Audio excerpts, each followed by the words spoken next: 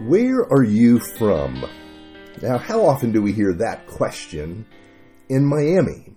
This is Saturday, December 10th. And being such an international city, we ask the question because the question will tell us so much about the person we're meeting. For example, if a person is from Cuba, perhaps that person was a Pedro Pan child or someone that came to the U.S. via the Muriel boat lift.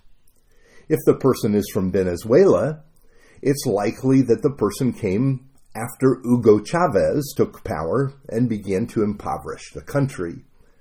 If that person is from Nicaragua, perhaps that person came after Daniel Ortega was swept into power. But it's more than that. Each of these places carries with it a story. Cuba was settled by the Spanish, and the conquistadors also came to the New World, and they left behind their language and culture and heritage.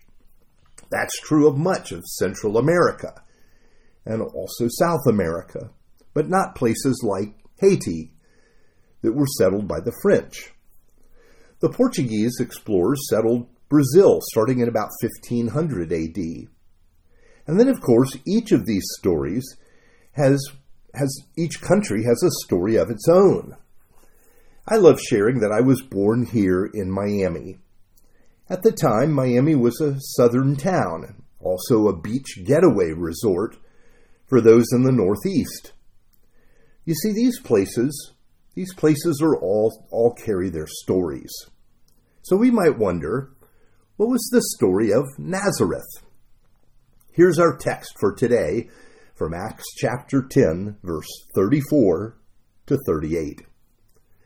Then Peter began to speak, "I now realize how true it is that God does not show favoritism, but accepts from every nation the one who fears him and does what is right.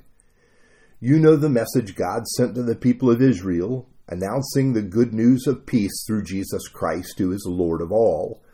You know what has happened throughout the province of Judea, beginning in Galilee, after the baptism that John preached, how God anointed Jesus of Nazareth with the Holy Spirit and power, and how he went around doing good and healing all who were under the power of the devil, because God was with him."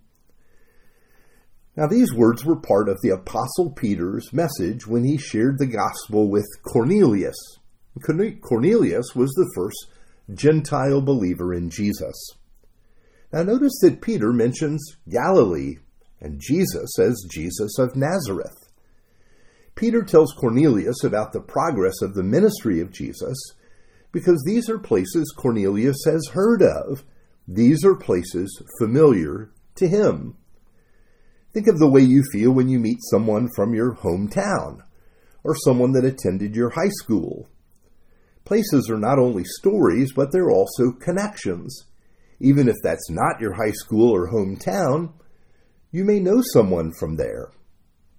Now, there's one surprise about Nazareth, and that is the town that was its nearest neighbor. A little over 3 miles from where Jesus grew up is the city called Sepphoris. At the time when Jesus was working as a carpenter, the city of Sepphoris was going through a rebuilding process. Herod counted this city important enough to invest heavily in rebuilding it. Now, we don't know for sure, but likely Jesus, along with many other craftsmen from the area, were hired to do the work. This was an amazing city, and it actually became the second most important place in Israel, second only to Jerusalem. It had a theater, Roman baths, a forum, a palace, and luxury villas and a gymnasium. Nazareth had none of that kind of development. But being a Roman city, not a center of Jewish activity, Sepphoris is not mentioned at all in the New Testament. So again, here was this important town just 3 miles from Nazareth in Galilee, and it receives not even one mention in the New Testament. There's no indication that Jesus ever preached there or went on a mission there. Here we see an unimportant place like Nazareth, becoming the hometown of the Messiah and the base of his ministry in Galilee, and Sepphoris, the second capital, not seeming to factor into God's plan at all. But remember, this is the way God works. We are tempted to think that the Lord uses the significant places on the map. But instead, God works through what we overlook, what is of no account to us. Now we need to bring this to where we live today, to remember that God is working in the communities and among people we may give little thought to. Miami-Dade County is the 9th largest metropolitan area in the United States, and actually the 34th largest in the entire world.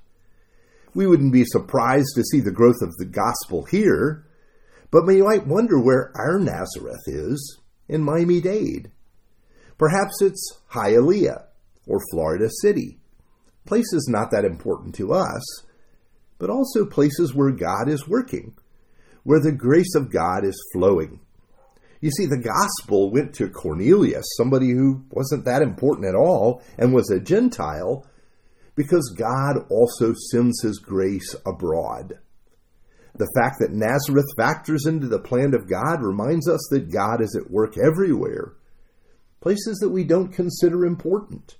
God loves humankind, and his plan of redemption reaches to every people and nation and tribe. So we might ask the question, where are you from?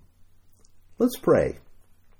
Father God, we're reminded of the scope of your grace and the reach of your love. Thank you that your grace reaches Hialeah and Honduras, China and Carroll City, Sudan and Sweetwater, El Salvador and El Portal. Help us to see that your love reaches to us as well. We pray in the name of Jesus. Amen.